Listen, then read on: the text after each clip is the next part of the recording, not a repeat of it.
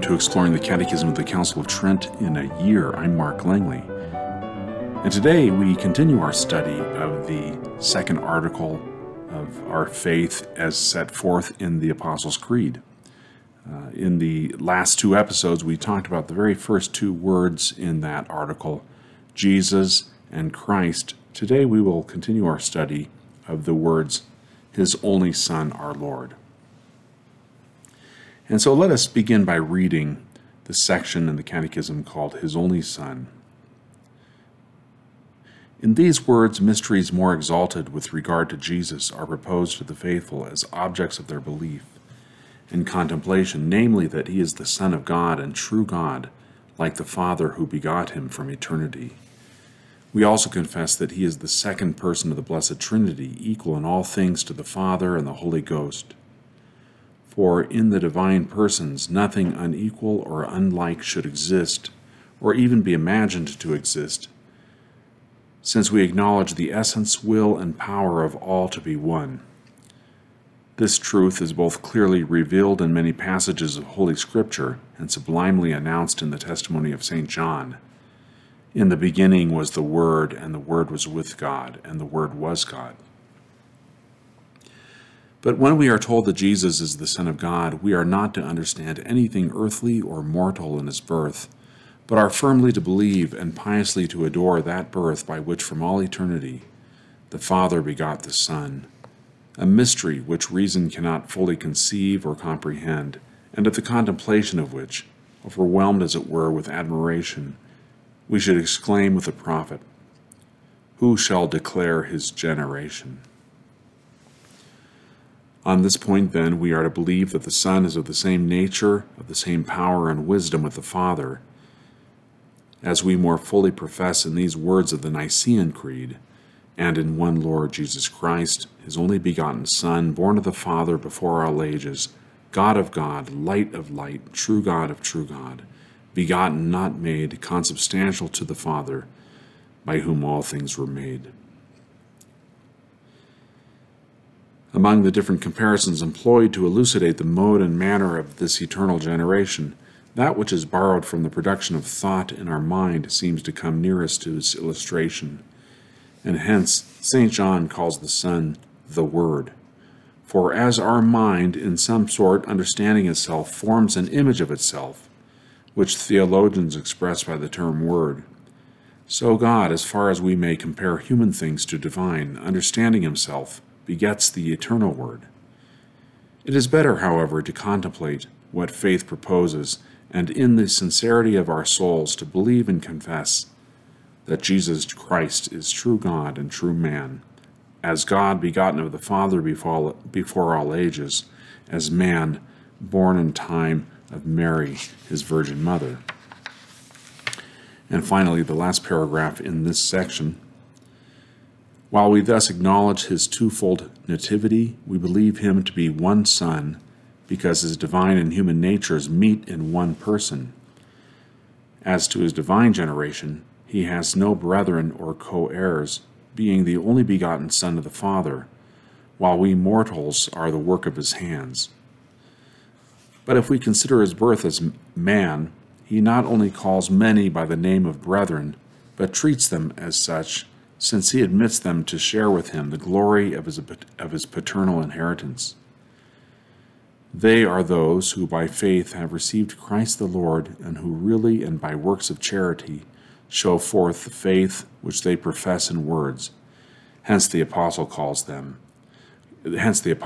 Christ the firstborn amongst many brethren. And so that's the conclusion of the paragraphs devoted to the words His only Son in the second article.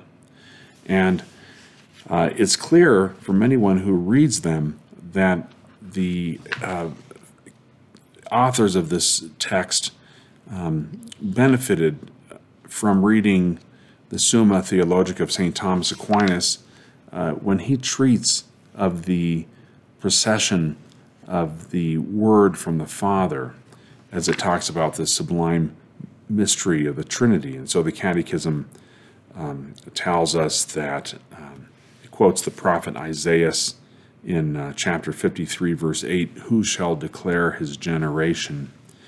And it quotes the Nicene Creed, God from God, light from light, true God from true God, etc.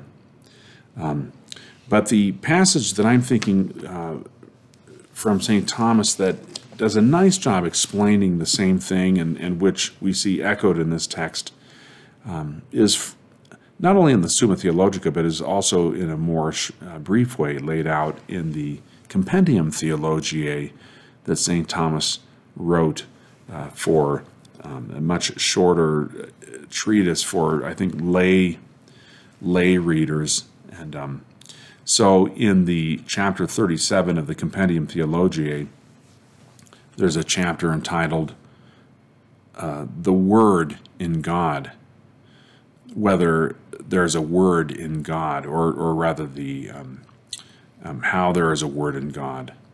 And let's just read from that chapter, because he talks about this the first of the two processions in God himself, the first procession by which the Son or the Word is born, so to speak.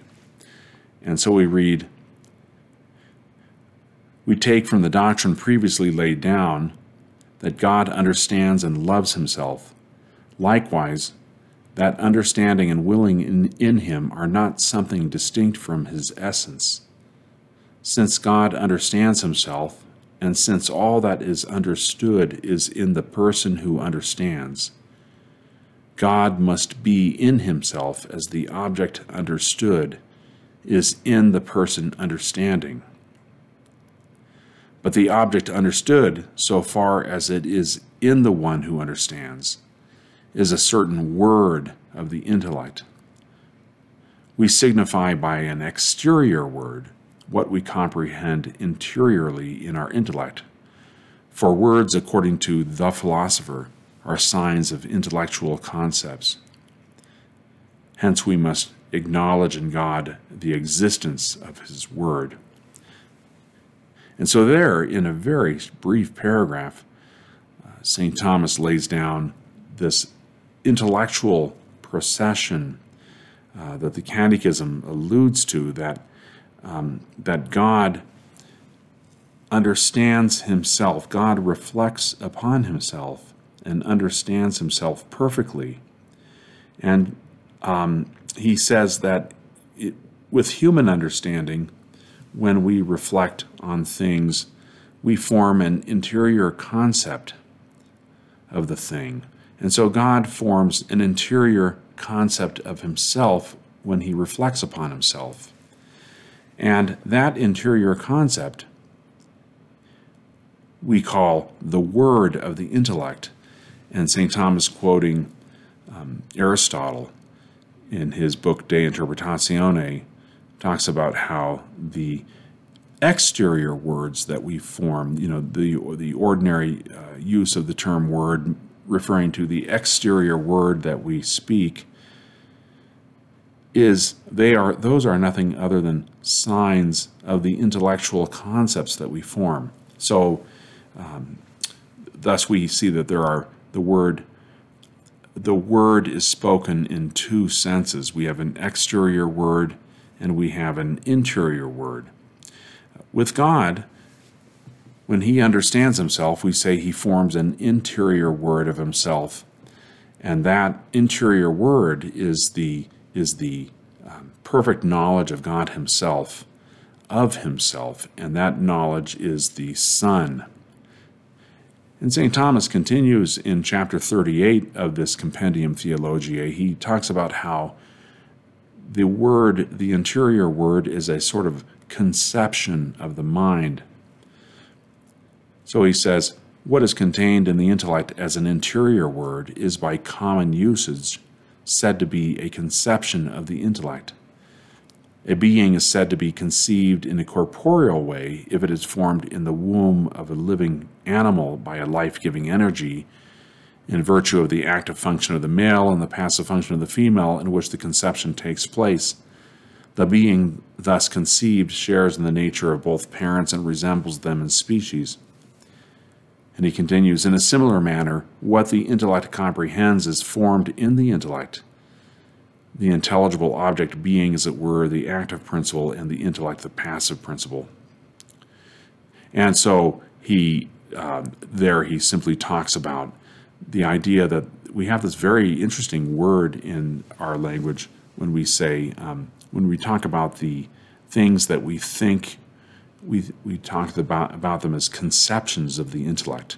We've conceived an idea. So that's a very interesting way of expressing the formation of thoughts in our mind, sort of an analogy to the conception that takes place in the living animals, but in a much higher and intellectual way, the conception of our intellect. So the word God forms of himself might be said to be a conception of his intellect.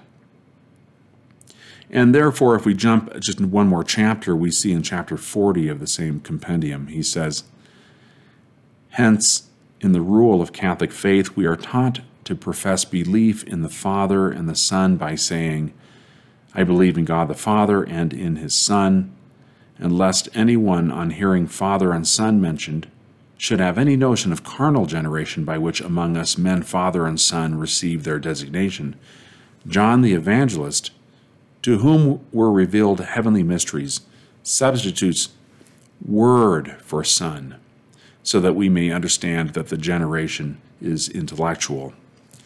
And so there Thomas just beautifully explains this whole idea that when St. John, as the authors of the Catechism also quote, when he says, in the beginning was the Word, and the Word was with God, and the Word was God.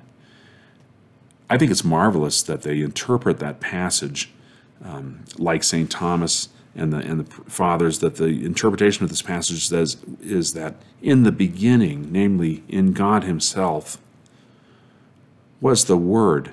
God conceived a Word in himself. God is the beginning. He's the Alpha and the origin. And in him was conceived a Word, and that Word was with God, and further, that Word was God. And so the Catechism of the Council of Trent talks about the equality and the majesty that the Word shares with God the Father, that there's no distinction according to equality. In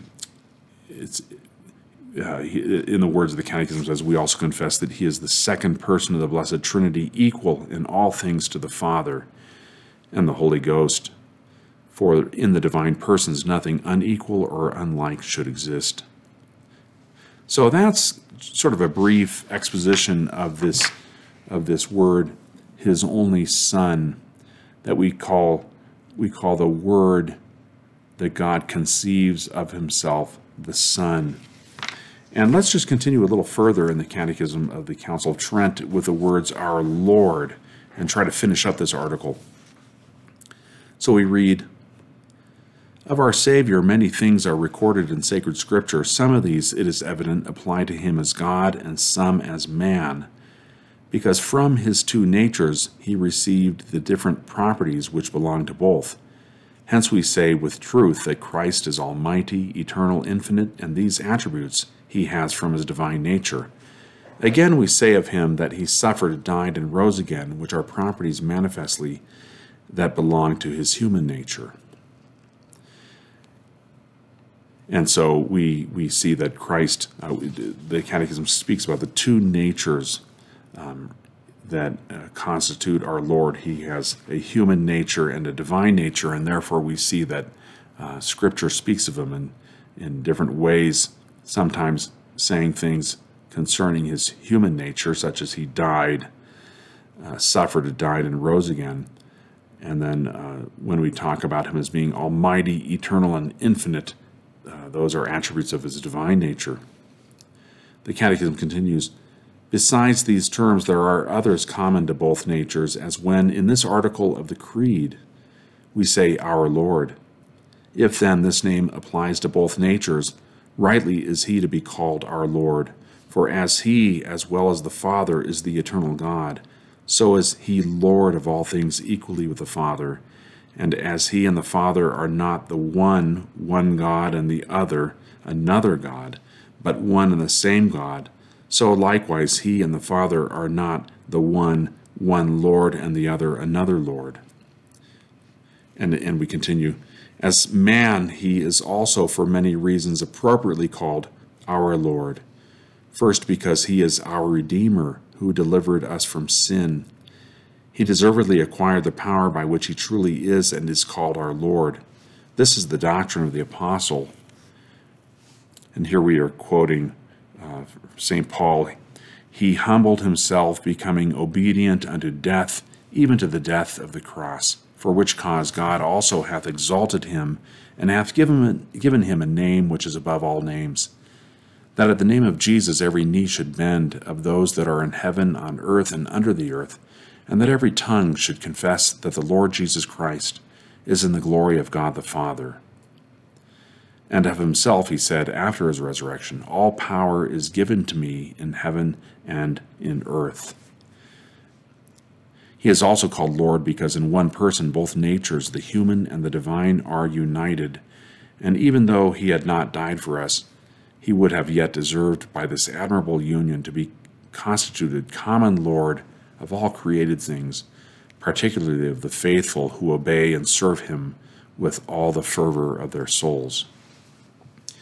And so there we have the ending of this section devoted to the two words, our Lord. And the Catechism makes several interesting points there. One is that Jesus is Lord, and this term Lord is applied to his nature as God and to his nature as man. He is Lord in both of his natures, but in a singular way. So that term is applied to him equally. So when we say Jesus is Almighty, we speak of his nature, his divine nature. And when we say Jesus died, we speak of his human nature. But when we say Jesus is Lord, that's a term that is common to both natures. The Catechism then continues by saying that we call him our Lord. And it says, because he is our Redeemer who delivered us from sin. So, and then finally, he says that he is Lord in union with God the Father and the Holy Spirit, the Holy Ghost. He is Lord with the other two members of the Holy Trinity, but they are Lord in the singular. We don't say he is.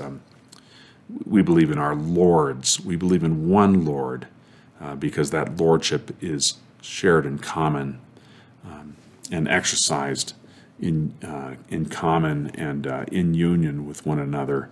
The members of the Trinity don't exercise different lordships, but exercise lordship over all of us as one God.